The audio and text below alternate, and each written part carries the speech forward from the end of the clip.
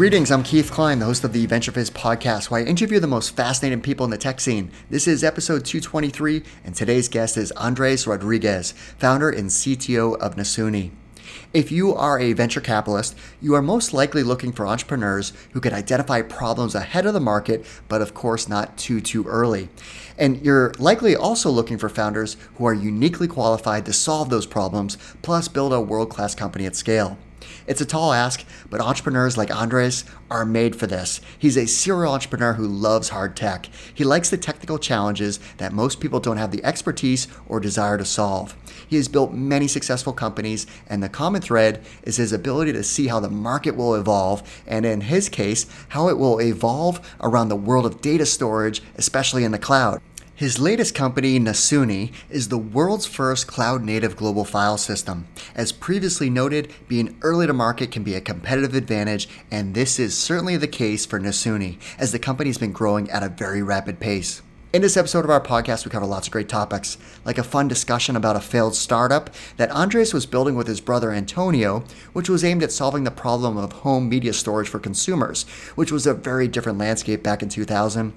How his graduate work in physics at Boston University helped shape the foundation of his expertise, the details on Abuzz, a first-generation social media company that was acquired by the New York Times, building Archivus, the first enterprise-class cloud storage system, which was acquired by Hitachi, all the details on Nasuni, from its creation to its aggressive growth plans ahead, advice on hiring and building out a company's initial engineering team, and so much more.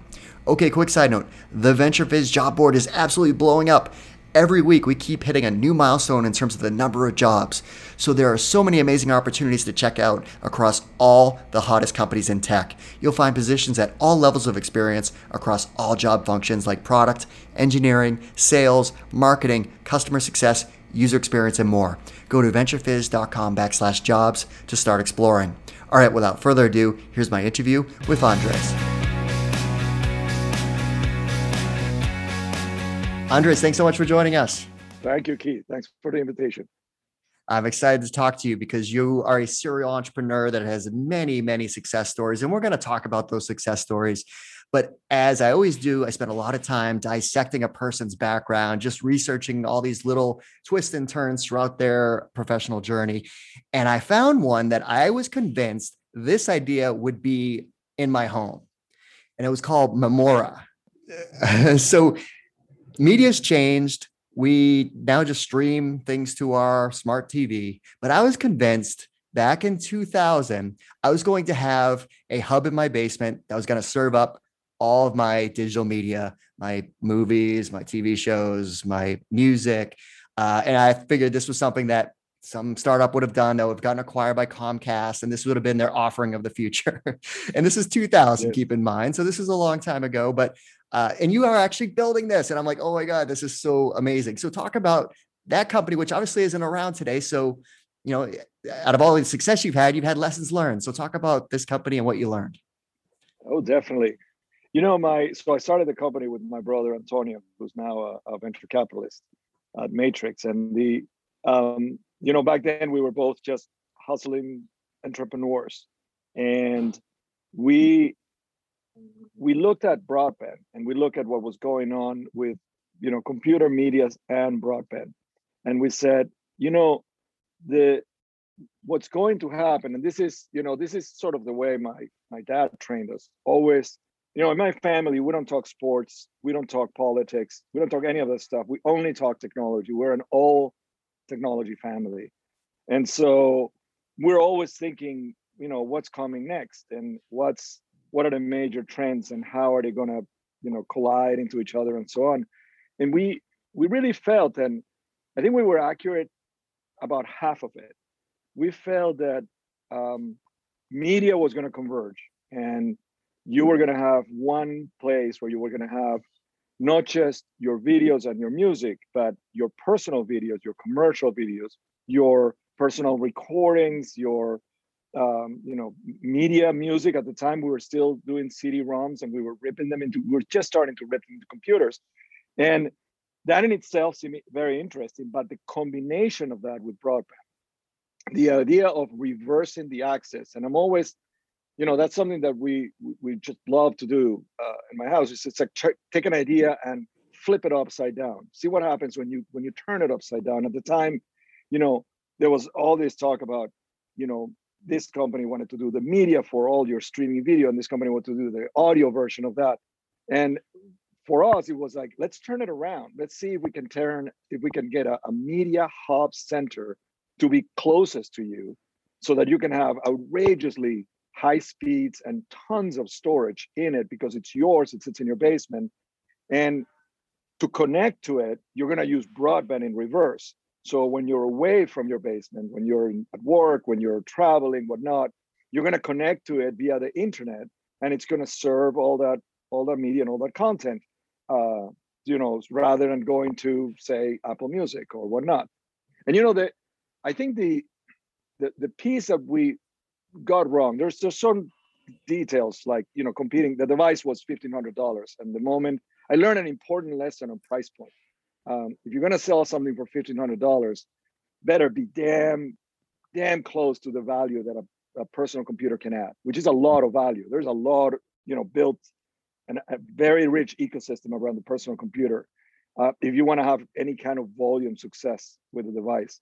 But the piece that, and it sort of inspired the companies and the thoughts that came after that. The piece that really, I think we got wrong was this idea of I think it was very clever to flip the model upside down.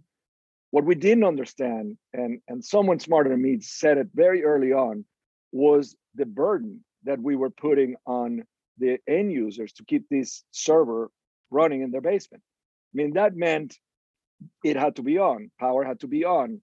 You had to protect the data somehow. You had to have an internet connection to it with an IP address. There was a lot of burden, and the cloud is just made all that go away. And what ended up happening was exactly the reverse, in that our personal media went to the cloud, and in the cloud it was married with commercial media. And today, at least for me, I'm an Apple guy. I've got everything, both personal and commercial, on Apple. And the rest may be the odd Netflix show. And it happened, but it happened. The convergence did happen, but it happened with professional data centers, and the whole thing was really the whole thing had to go as far away from your home, and you had to become just an access to that cloud. And that's the model now. Now, in terms of like a good lesson learned, right out of Memora, we both were convinced that we were going to flip the model. So we basically said, way too complicated for the end users. We are super geeks. Most of the world is not. And perhaps you would have been a good customer, Keith, but most of the world is just ready to consume content and to not ever have to worry about a computer ever again. And so, I sort of set my mind on the data part of what we have been doing at Memora. Like, how do you build high capacity, self-protected storage and deliver that from core data centers? And my brother Antonio, created Tableau, which was kind of the photo experience around what we had been doing, some of what we had been doing at Memora. He's much more interested in kind of the consumer, user experience. That's his personal interest, and I'm much more interested. I'm a plumber by nature. I'm interested in what goes under the surface. Well, you gave us a glimpse of your childhood growing up and your family dynamic. So, like your parents, like what did they do for work? Like, why was it the conversation always around technology? So we grew up in Venezuela, and my dad was an electric engineer and ran the operations side of the telephone company for the country. So we were just immersed in technology, and he'd been lucky enough to study in America. So very early on, he'd been exposed to computers. And so from the time, I was 12 years old, my dad, he gave me an Apple II, and the rest is history. And the same kind of treatment with my brother. And, it was always the marriage of computers and programming, which we were far better than my father was at, with communications, which he was far better than we were all at.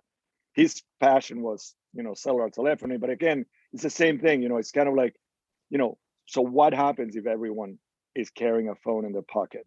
What do you need to do, both in terms of what can you do in terms of the end user experience, what new things can you deliver to that user? And in a way, Tableau, my brother's company, benefit a great deal from the fact that you could take pictures from your phone and send them somewhere, and these photos could be automatically laid out for you. That was a kind of precursor to Instagram.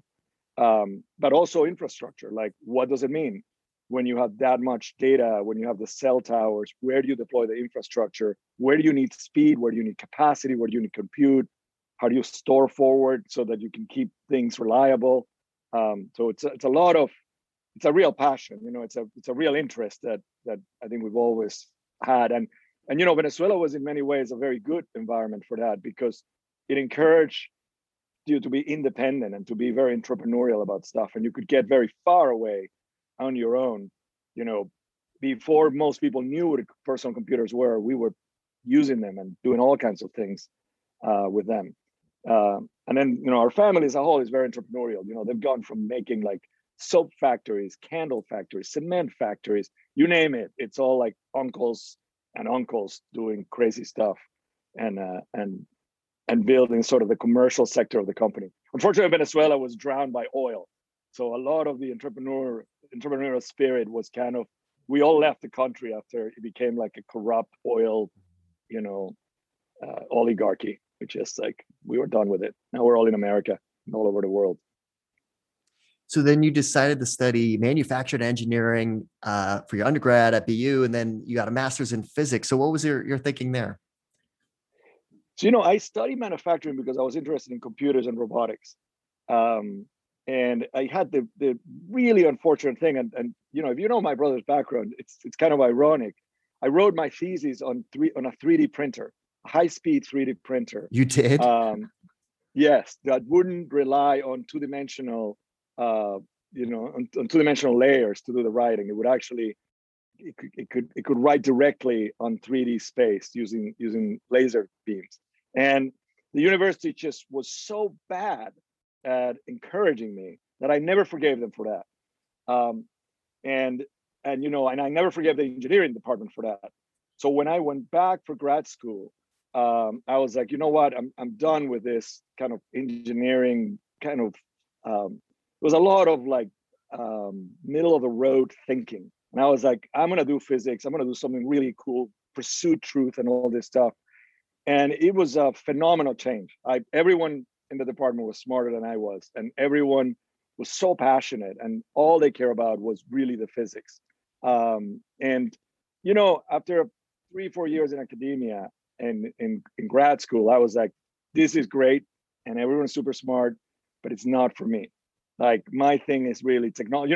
What I would end up doing in school was I was always a computer guy.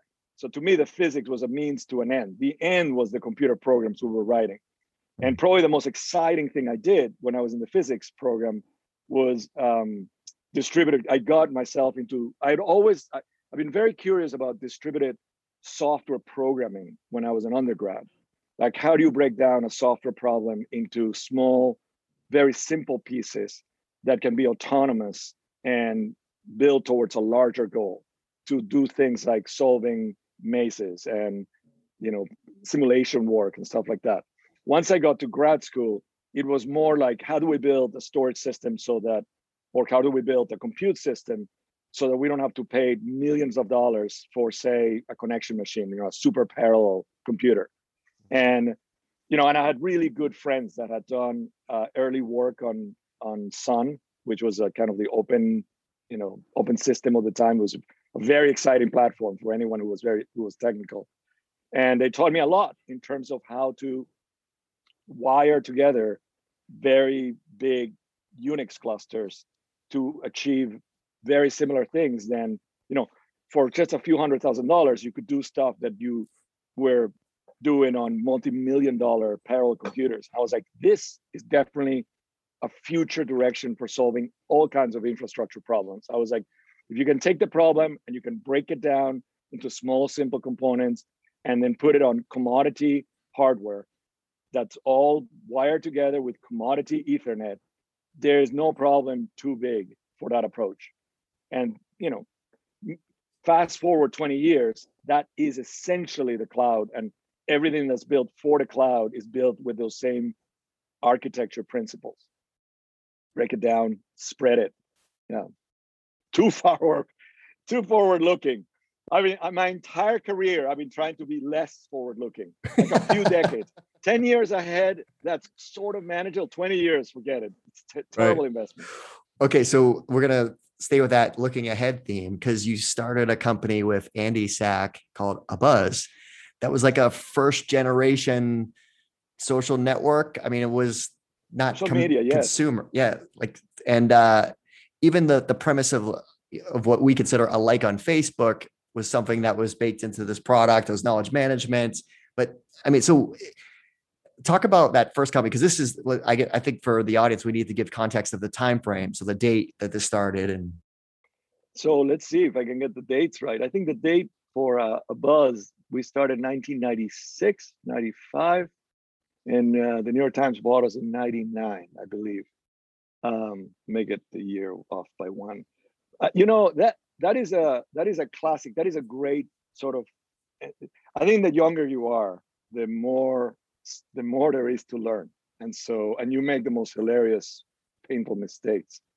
After grad school, struggling to find my way to how do you get a company funded. There wasn't the kind of rich ecosystem that there is today, and there wasn't a clear path, even in Boston, for an entrepreneur just trying to get the pieces together to start a company. But I was very lucky. I met a great investor, Harry George. He had a smaller fund, but he saw me and he was like, "Look, you look like a really technical guy. You look like you're really deep in technology. You need to learn a lot about the business side and the sales side. I'm going to connect you with this other guy, and then see if you guys." This was Andy Sack, my co-founder. See if you guys come up with something interesting together, and then come talk to me. And he did, and it was the most valuable thing. He ended up funding A Buzz later on. It took us a year to convince him to fund us and we batted around lots of ideas and lots of things to do. And it shows like networks and connections is like one of the biggest things that hold people back from becoming entrepreneurs.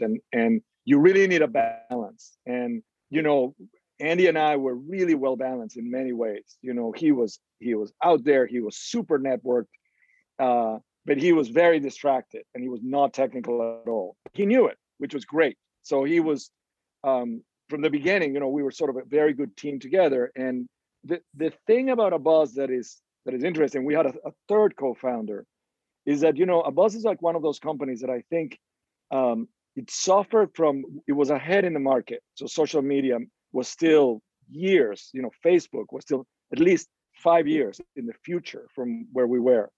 But one of my investors said that one of the best lines about it, which is, we lack conviction. And it wasn't that we lacked working hard. This were the time when we worked through the nights, we worked through weekends. There was no schedule. There was like, we were always in the office, always working.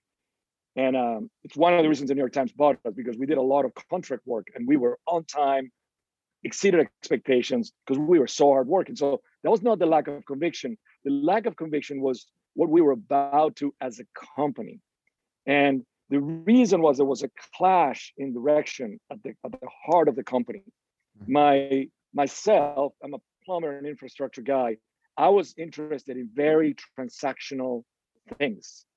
I was interested in, eBay was one of the things that had just come in the radar, and I thought we could do any number of eBay-like business models, and the one that I particularly liked was airline tickets. I thought you could create a marketplace for airline tickets, and I really wanted to go with that auction model. This is like 3 years before Priceline, right? So that was really well timed, right? Sean, our third co-founder, was also sort of more of a scientific philosophy-minded guy. He saw the potential of social media and social networks way ahead of anyone. He was committed to the idea that the search engines had been really powerful. And at the time, the most powerful search engine was Alta Vista. There was no Google. There was none of that stuff, which funny enough would get its break because of the social structure of the web, because of the visible structure of the links. So, Sean was right in saying, if we can build networks of people, if we can attach not people to data, but people to people through the internet, it'll be the most powerful thing anyone has ever done.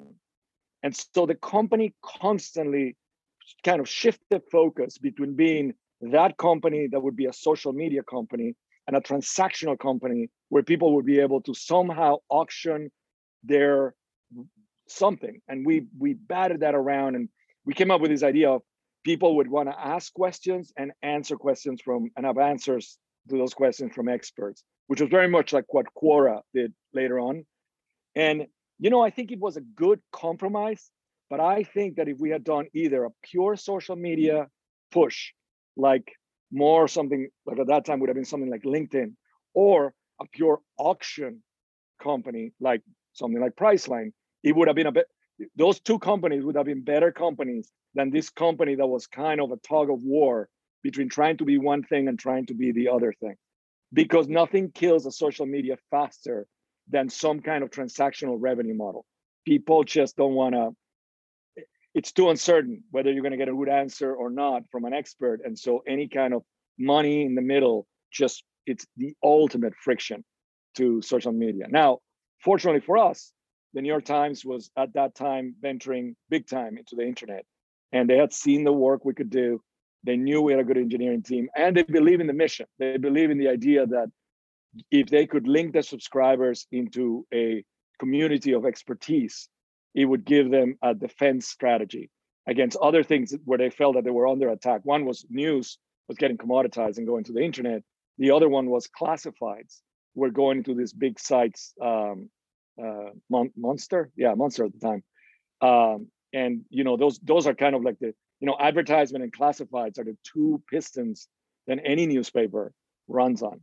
So we were meant to provide a kind of third piston, a third wheel for the revenue model around these expertise networks.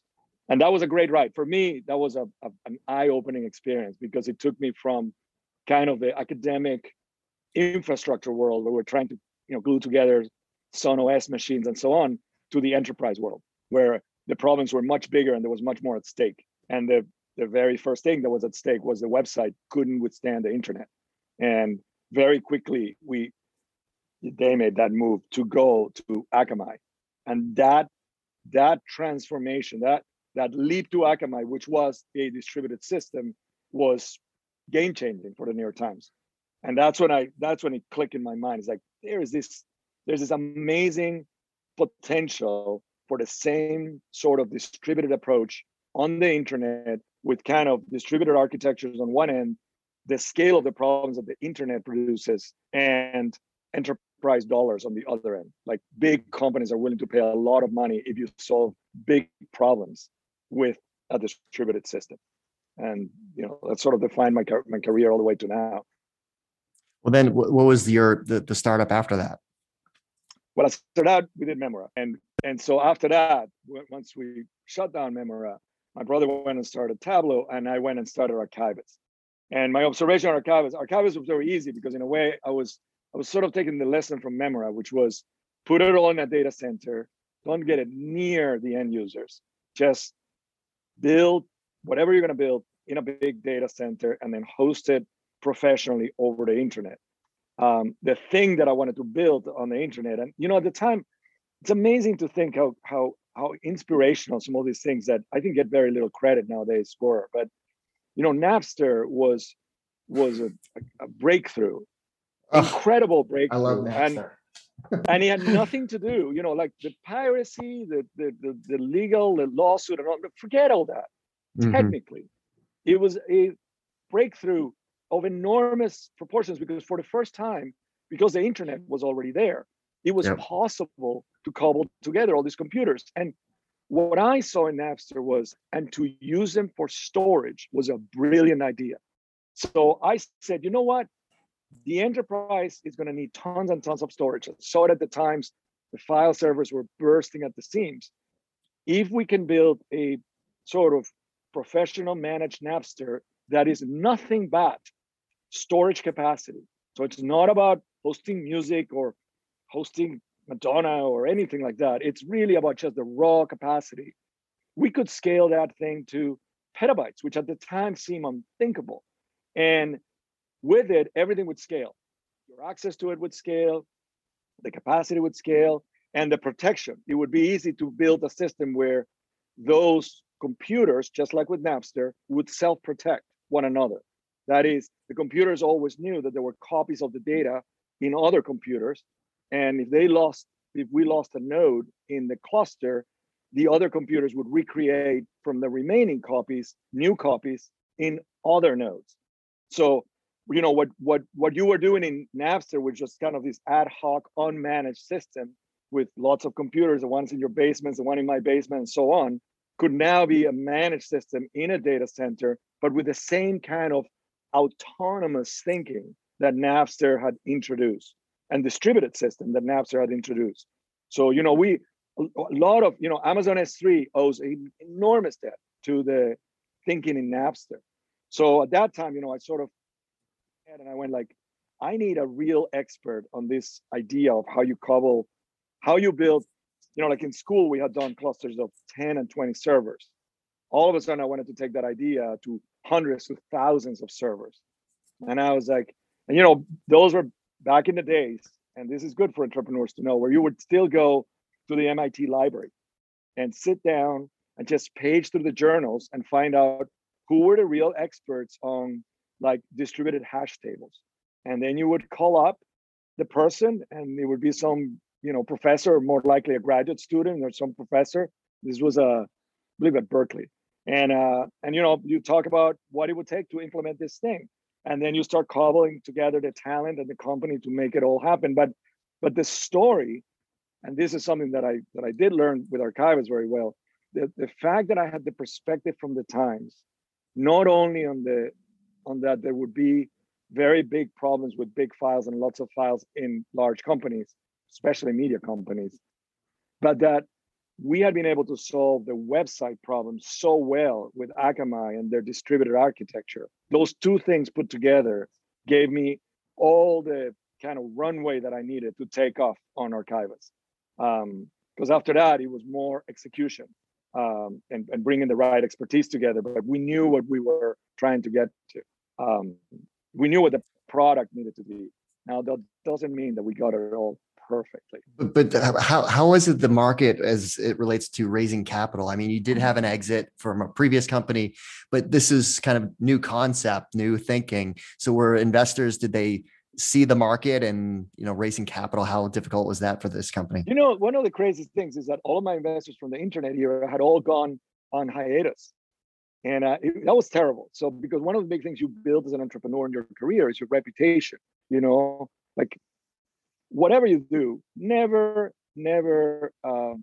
betray in any way your first investors. No matter how bad you feel about the whole thing, blah, blah, blah, honor your promise to your investors, because they're giving you their money and you better honor that. And that in turn will pay huge benefits when you go to the next company. And now they can check your record and they know that you're kind of solid investment. For me, it was upsetting that I couldn't go back to my own network, and everyone seemed to be doing other funds, smaller funds. Now the exception was Fred Small. Twitter. He invested in Twitter.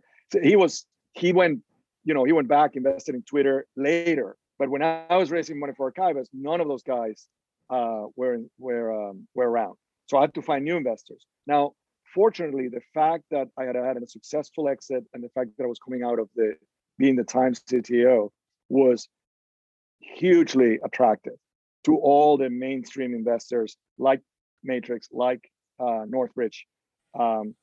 And in this case, in the case of Archivas, Northbridge and Polaris were key to that initial investment. And what I like about it is that nowadays, I see these presentations, they're so slick, everything looks beautiful. Everything looks like a Kickstarter video. At that time, I remember going to Ed Anderson, the head of Northbridge, and all I had was a notebook full of notes in pencil. And I think the most, 12 pages. And half of it was on the design of the system, which was the piece that I was mostly interested on. And the other half was in a business justification for why I felt that there would be a market and appetite in media and in other sectors for this. And I could tell that to him, the fact that I was really straightforward, the fact that I had experience from a job that had kind of prepared me to see the problem, and the fact that my notes were extremely meticulous. I'm not sure that he understood 80% of them, but I had thought, in every company that I've started, I kind of really try hard to convince myself that the system is buildable before we start a company. That's a really important part, I think, for any technology. It's like you don't want to be the reason the company ever fails. So you want to make sure the technology is buildable. Whenever I see one of these startups that we're going to make batteries that last 10 times, and here's a napkin drawing of it, I'm like, that's probably not a good idea on how you start a company.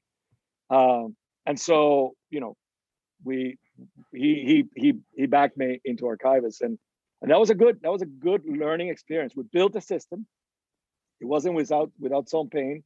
I had to fire the VP of engineering. The first one, he was the wrong guy for the job, but the second one, the guy was terrific, and he was actually my co-founder for Nasuni, Rob Mason, who was just a tremendous engineer, one of the best engineers I've ever encountered. And he figured out how we would build it together. I'll tell you, we built a flawless system, and then Hitachi Data Systems and bought the company, and to this day that system is still the object storage system for Hitachi. And this preceded AWS S3 as a public service where you could do object storage by almost 10 years.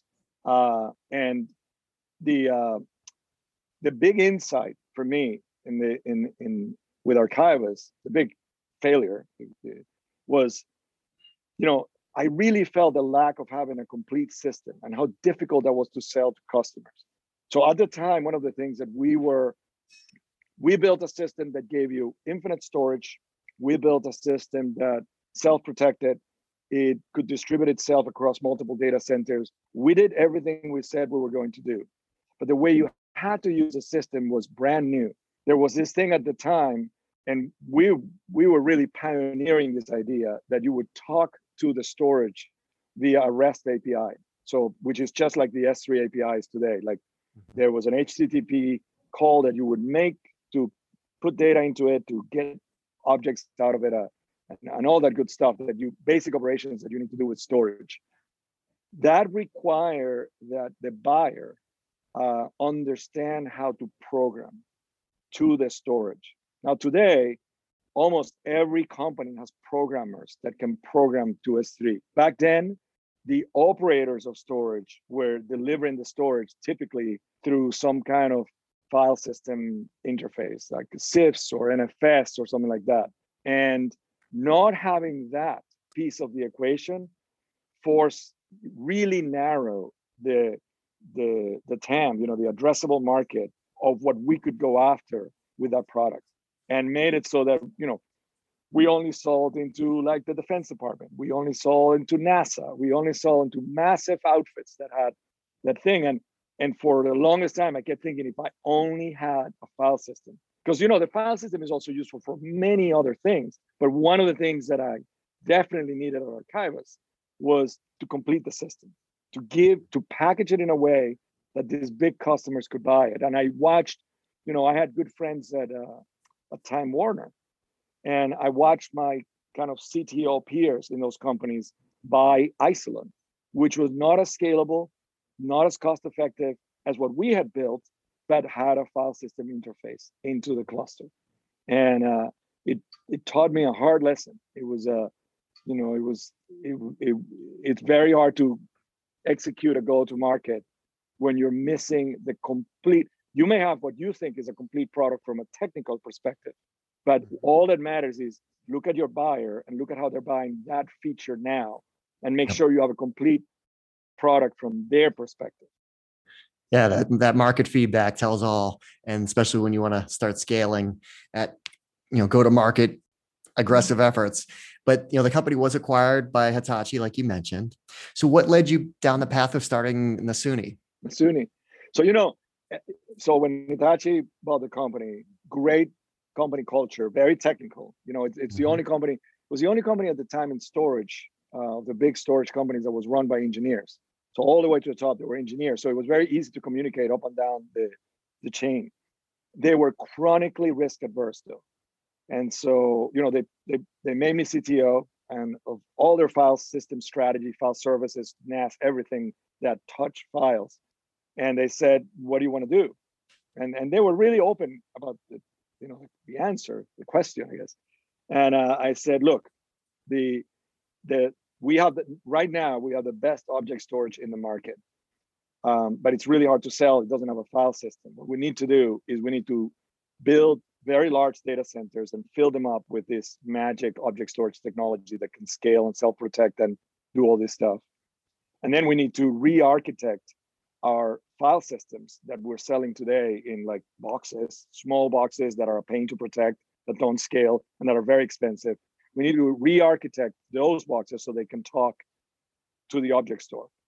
If we do that, we can then charge as a service fee for that whole system. And what I was trying to do was solve the system problem for Hitachi. And that conversation, I never got a firm no, but we kicked that around for a year and a half, and I could tell we were not going to be able to change the company. It was too big a change. Big companies can only change so much, and it takes them a long time. And then in 2008, Amazon introduced S3, AWS services, and the first service was S3. And not only did they do that, introduce this object store, but both the API, which was this REST API, and the implementation details with Dynamo were made public. And we looked at those documents and we were like, oh my God, it's here. Like, this is everything we wanted to build that we would build in the back end at Hitachi. So Amazon is going to do that. So that means there is a huge opportunity in the market because they're going to run into the same problem we ran at Canvas. Every enterprise customer needs to have their NAS, their file servers available to the applications, the end users, access controls, their version. There's a ton of infrastructure that depends on the file system end of the equation. And no one is working on that right now because no one can see that these object stores are the future yet of all storage. And at the time, I don't know if you remember, kid, but at the time, everyone just thought that the object stores were deep, cheap storage that you could use for your backups. And the first companies for the first 5 years were all doing backups. And we were like, no. You don't understand. If you build the file system into the object store, then back to our point at the very beginning of our conversation, back to the point of turning things backwards, turning things upside down. The traditional approach was I have all my high performance, my real file system is in this tiny little box very close to me. And then when the data ages, I'm going to push it out to this object store that is far away, deep and cheap. And the problem with that is that the little box in the front is always a bottleneck to this monster. It's like having a nuclear power station in the front and only tapping into it via a tiny little outlet to power a light bulb. It's just crazy. But if you turn it around and you implement the file system in the object store, and then you use very straightforward caching to bring what you need from that to the front, all of a sudden, every bottleneck in file systems is eliminated. Like all of a sudden, you have file systems that can scale forever. You have file systems that can self-protect, like the object store can protect, and these file systems can version themselves forever. And you have a file system which, in a very exciting way, can do Akamai in reverse, can actually synchronize writing data from multiple locations and then being able to read or write that data again from multiple locations via this massive, cloud object storage core. And, that's what's made Nasuni the company that it is. And I'm very happy that, it was the right thing at that time to say, this company just cannot do this. They are a great company, they're good culture, but they can't do this. Now, I felt I cannot do this on my own. That's why I was still at Hitachi. But the moment AWS launched S3, I was like, I don't need to do it alone. I'm going to do it with AWS. I'm going to do it on their back. And I can bet you that there are going to be other clouds out there that are going to be competing with similar backends. And I'm going to plug into all of them. I'm going to make this play where I have a file system that can talk to every public object store that's out there. So you saw that like Microsoft and Google, they would Microsoft, Google, yes, our other partners, yes.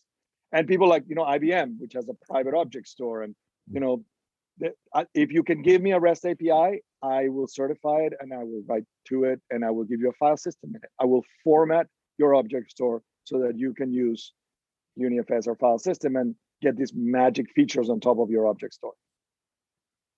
One thing that I learned was the naming of the company.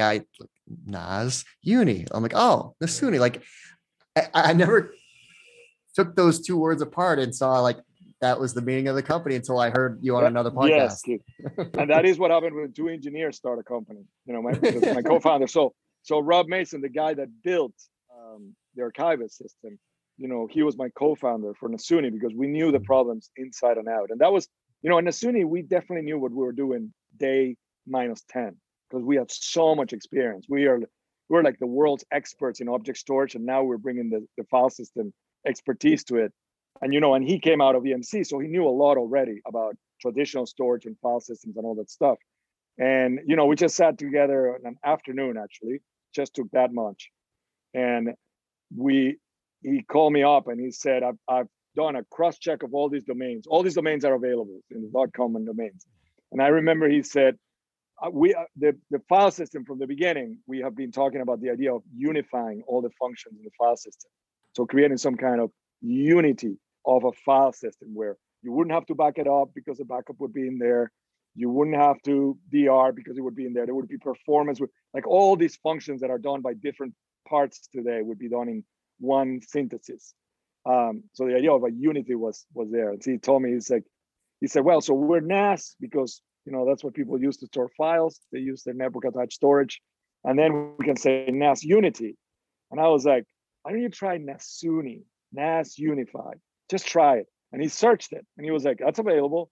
I was like, let's do it. Grab it, done. And then done. We're done. And I like the fact that it was pronounceable in every language all over the world. I like the fact that it sounded Japanese because that means it's great engineering. I love Japanese products, the good engineering. Mm-hmm. And then I call a friend of mine who's actually married to a Japanese woman. And I said, I got this great name for this company. You're going to love it. And I told him, he said, oh, that's stupid. Means from the eggplant in Japanese. It does. And, ever since I've thought, the biggest company in the world in technology today is Apple. What's wrong with the eggplants? Why are we so prejudiced against eggplants? You never know. You never know what the name is going to be. Well, let's fast forward a little bit because Nasuni's been on quite a rapid growth curve for a good chunk of time. And you've raised, venture capital along the way. I think the total amount is, it's 168 million in that general vicinity, at least. That's right. Yeah. So where's the company today? Where size, solution, if you kind of bring us up to speed today. So, it took a long time, again, being early by a decade, it's very painful. And, when we started the company, I think no one was ready to put, our pitch to a big company was, we'll take your files, we'll get rid of your backup, we'll get rid of your DR sites, we'll simplify that whole equation, give us the files. And by the way, they're going to be stored with AWS, who you should be able to trust. 10 years ago, that was hard. Yeah, no, people were shaking their head like, what? Yeah. And they were like, what do you mean what? there's no backup? And I was like, yeah, backup is terrible. When I was running operations, we never relied on backup for file servers because they took too long. And nowadays, you can really tell, big companies are down for days and weeks because of ransomware, because they're trying to recover from backup. It's a terrible idea. To back up a file server is the wrong thing to do. The alternative is to have versioning in the file system, snapshots, and then use those. The benefit of that versus having an independent system was not visible back then. and the scale of the problem was hardly visible. So we had, the first years were really tough. Like the first years where we're kind of, I had to reset my expectations, which I think it's, like one of the big things that you do it very early on, and you can afford to do very early on in a company was, let me give you two corrections we made that were like fundamental to surviving. The first thing is we said, okay, the world isn't going to be ready for this, so we're going to lead with the partners. We're going to partner with Iron Mountain was deploying an object store, and AT&T had another one. And they were like big OEM partners. We said we're going to lead with the partners. We're going to be a utility within the partners, and we're going to really target this to their customers. And their customers were all SMB customers, very, very small customers. We did that for about a year to survive, to basically say, okay, these guys are ready because these guys can't deal with backup. They can't deal with anything. They're smaller accounts. And that nearly killed the company. That was like instant death because people like Verizon, AT&T, Iron Mountain, they're actually terrible at selling to those small customers. And the sales motion kills you and you get nothing. The customers are worth very little, and there's a lot of support and onboarding headaches with it. So, but the advantage was it gave us the first kind of cohort of mid-size accounts within 130 very bad accounts, very small accounts. I remember had 3 or 4 accounts that were mid-size, and they were like sort of biopharmaceutical, sort of small biotech outfits in Cambridge and stuff like that. And I remember going to a couple of them, just 2 of them, and saying, look, I know you have ISO. I know you have these very big storage systems, but you're just using me for your crappy stuff. Why? What is missing in my offering that you would need for me to get the rest of your storage? I want all your files. I don't just want this little use case that you're giving me. And they told me. And, it was incredible. It was, they wanted an end-to-end. I won't bore you with the details, but they told me the 2-3 things that we needed to add to the service, of which the only one that was really hard for us is they wanted some sort of appliance that they could deploy. At the time, we were only VMs, we were only software, and they wanted something that was easy to manage, that was managed by us, that they could buy from us. We did that, and within 2 years, we were closing mid-size and large accounts. And then after that, we just, then after that, I had to figure out how to scale the go-to-market. So I went back and I was like, okay, if I want more mid-size accounts like you guys, where do you buy your ISO from? And the answer of that was these channel partners and those channel partners. And so we went to those channel partners and we introduced our offering that way. And, that sort of was the beginning of Nasuni transitioning to more what we were built to from the beginning, which was this larger accounts. Every problem we tackle is a problem in scale. That means we have to tackle big accounts. Otherwise, we're wasting everyone's time. And then you get a couple of marquee accounts. You get that first big customer, that really represents the prototype of the customer you're going after, that says, yes, and we're willing to put all of our files and all of our storage on your platform. And we just killed ourselves for probably a couple of years, making sure everything worked perfectly for them.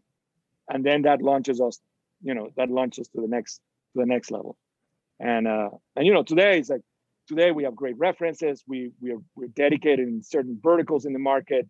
There's this whole thing, but it all started. And I always say the unsung heroes in technology, especially in IT, are those really visionary CIO, directors of IT that take the lead. And they are not common, and they are gems. And whenever I see that someone is kind of has flaky technology and hasn't done their little notebook exercise and hire the best people and build the best system and will stop at nothing to make a customer successful, whenever I see those guys getting burned by those entrepreneurs, I am merciless. Like, I think those entrepreneurs deserve to be flushed out of the ecosystem. That sort of sloppy, non-detail oriented technical thinking is terrible. And because you are burning the champions, you're burning the next guy, the next great tech company that's going to come in with an offering, everyone is just going to laugh at this guy and go like, hey, yeah, you told us product X and Y was great and it wasn't. So, and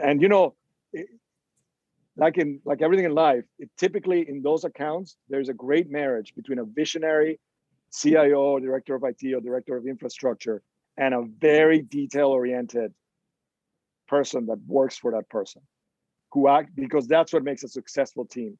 And that second in command, he will take your company through all its paces. He will make you suffer every step of the journey. But at the end, they will be successful and you will be many, many times successful because of that. So if I had one word of advice to companies that are just getting started in that space, is like, once you find those teams, those people that are so incredible and are willing to bet on your technology, stop at nothing. It doesn't matter what you have to do to make them successful, because your entire success depends on that. If you fail, that's a point of no recovery. Like, if you burn your champions, you're done. And especially if you're a channel company, the channel has a way of spreading bad news that's so complete. Everyone will know that you're just a fiasco product. So Nasuni, like, what are your plans for the future? Like growth plans, hiring, like what's the current, state of growth? Well, I'll tell you this, our biggest bottleneck is hiring, and it's specifically hiring great technical talent.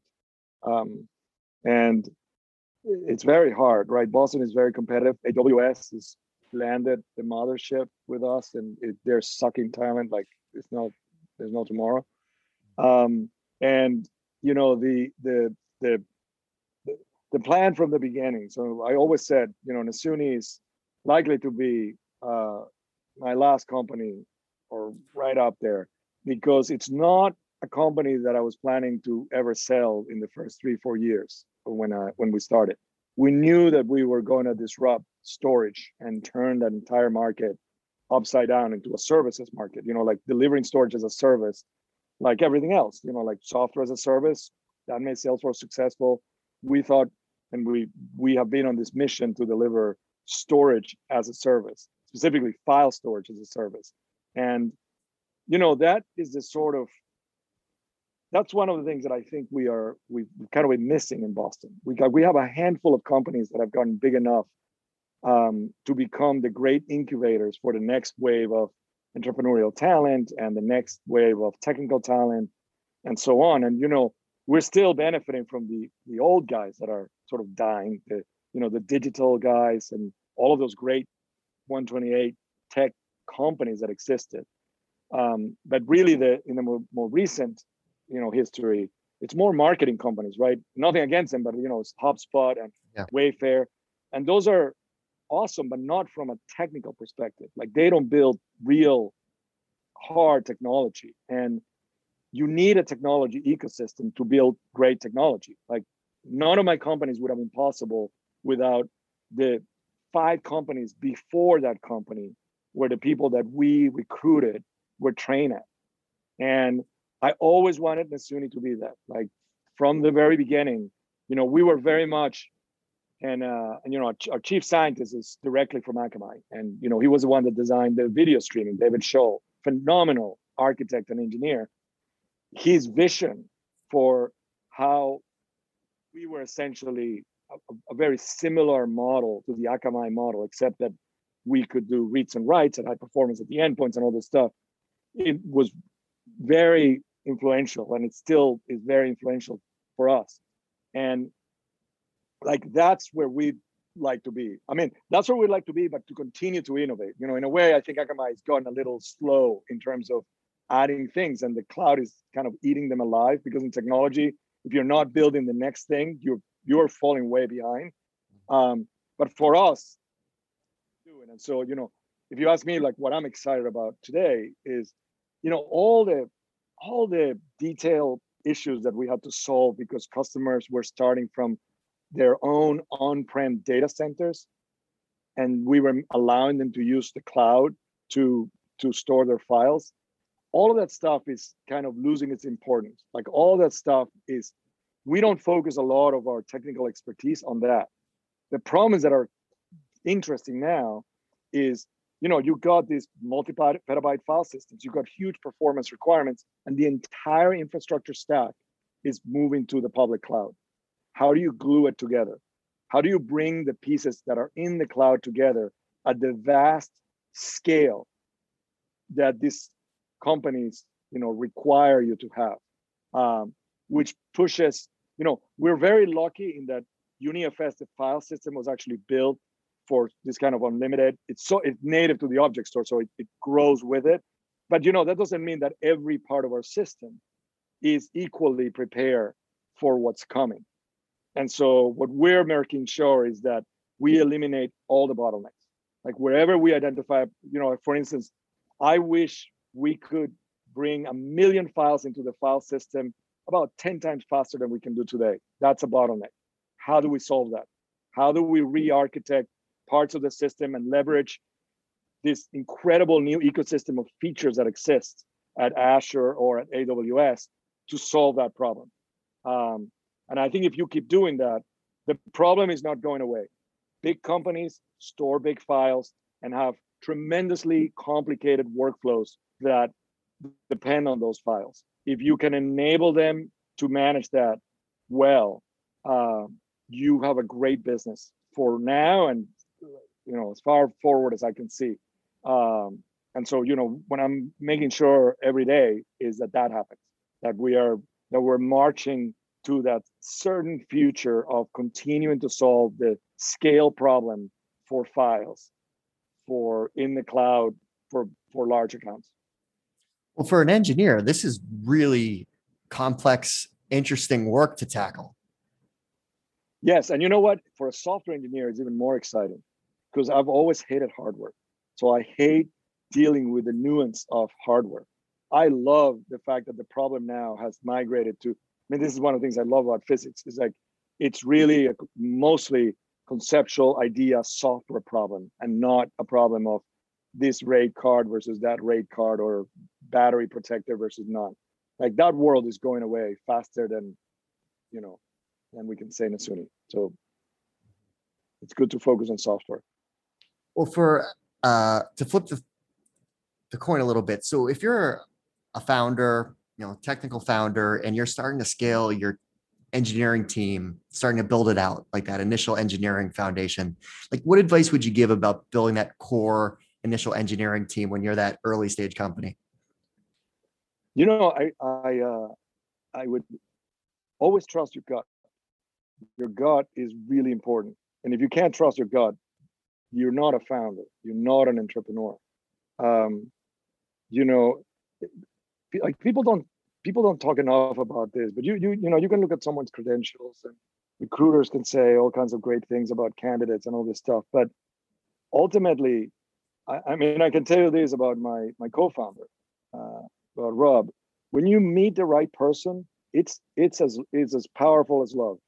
It's emotional, and your way of thinking about problems is similar, and the kinds of interests you have is similar, but you're complementary. And by the way, I don't think two people could have been personality-wise more different than Rob and myself. Complete opposite.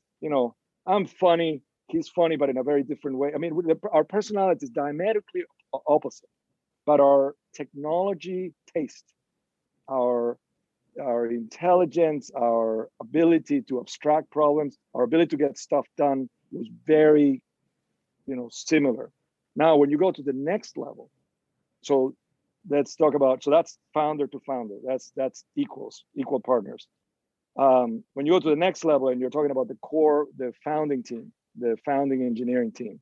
So this is, first of all, no more than 4 to 6 other people to the team. That's when you absolutely have to rely on a gut feel. And what you should be wary of is if you get any uneasy feelings on anyone, don't hire them. Like I can tell you that at Nasuni, we had a great core team, and I had an uneasy feeling about one engineer. And that one engineer added enough trouble in the system that to this day, we're unwinding the damage that was done by that weak link in the system. And thank goodness that, when he came to who was going to build what. One of the good decisions that we made, and this tells you how incredibly path dependent those initial years are. It's really that initial year. This has all happened in the first 12 months. Our one saving moment was the fact that I asked I asked my chief architect, the David Shaw, the guy from Akamai. I said, "What's the hardest thing in the system?" And he said, "This part." I said, "How come you're not building that? You're the best guy in the team." And he said, "Oh, this other guy wants to build that." I said, "No, we're not doing that." And we reverse it. Had we done the opposite, had we not done that move, it would have been a disaster. We would have never gotten off the starting point. So that's the next layer. And then after that, it's wonderful. So in my career, I've been doing this for long enough now that I can tell you the kids that we hire that were in their 20s when we hired them, either at Archivist or at Nasuni, they're now the leaders in the company. And we groom them, we train them, they know the values of the company, and they are the ones that I'm most proud of, because they're the ones that have been formed with our values and everything that we represent. And I can tell you that I love unsung heroes. I told you about the champion in when you're talking about early adopters. The same is true. Russ Neufeld, who's our chief cloud officer, he kind of runs all the critical backend systems. He's a mathematician by training. And one of his great attributes is being able to identify these young cadets and form them and train them. And that is always sort of underestimated in a company, to be that guy that sets the culture for the younger band that's going to become, 5-10 years later, if you're still around, the leadership band. Or even if you start at the next company, those are the guys that are now moving up and are becoming real leaders in the company. So being able to identify them, to groom them, is absolutely crucial to your career success when you talk about the 30-40 years that is your career, as opposed to the hustling of the next 4 or 5 years to make a startup successful. So you're very busy building a company, of course, but what do you like to do for fun outside of work? I love to swim, as anyone that knows me knows. And if you can't get a hold of me, it's typically because I'm underwater. So I swim a great deal. I read a lot, but what I do is for and the thing I love about swimming is that you're underwater, so there's no interruptions. And I like to think about anything that I'm thinking about without interruptions. So it gives me that space to just sort of go for a long time without having to be interrupted. That's why, I'm not in social media. I hate interrupts. And this is a very engineering personality thing. Like, engineers do not like to be interrupted in the work. Andres, thanks so much for taking the time to walk us through your background, all the fun stories, and all these, great companies that you've built and all the lessons learned. Appreciate it. Okay, this was a pleasure. Thank you. This was wonderful. Well, that's our show. I hope you found it useful and entertaining. If you did, please make sure you subscribe so you'll get future episodes. Also, please consider leaving us a 5-star review and share this podcast with all of your friends and colleagues in the industry. It all really helps us out. Last but not least, don't forget to visit venturefizz.com, the most trusted source for tech and startup jobs, news, and insights. Thanks for listening, and I'll see you next time.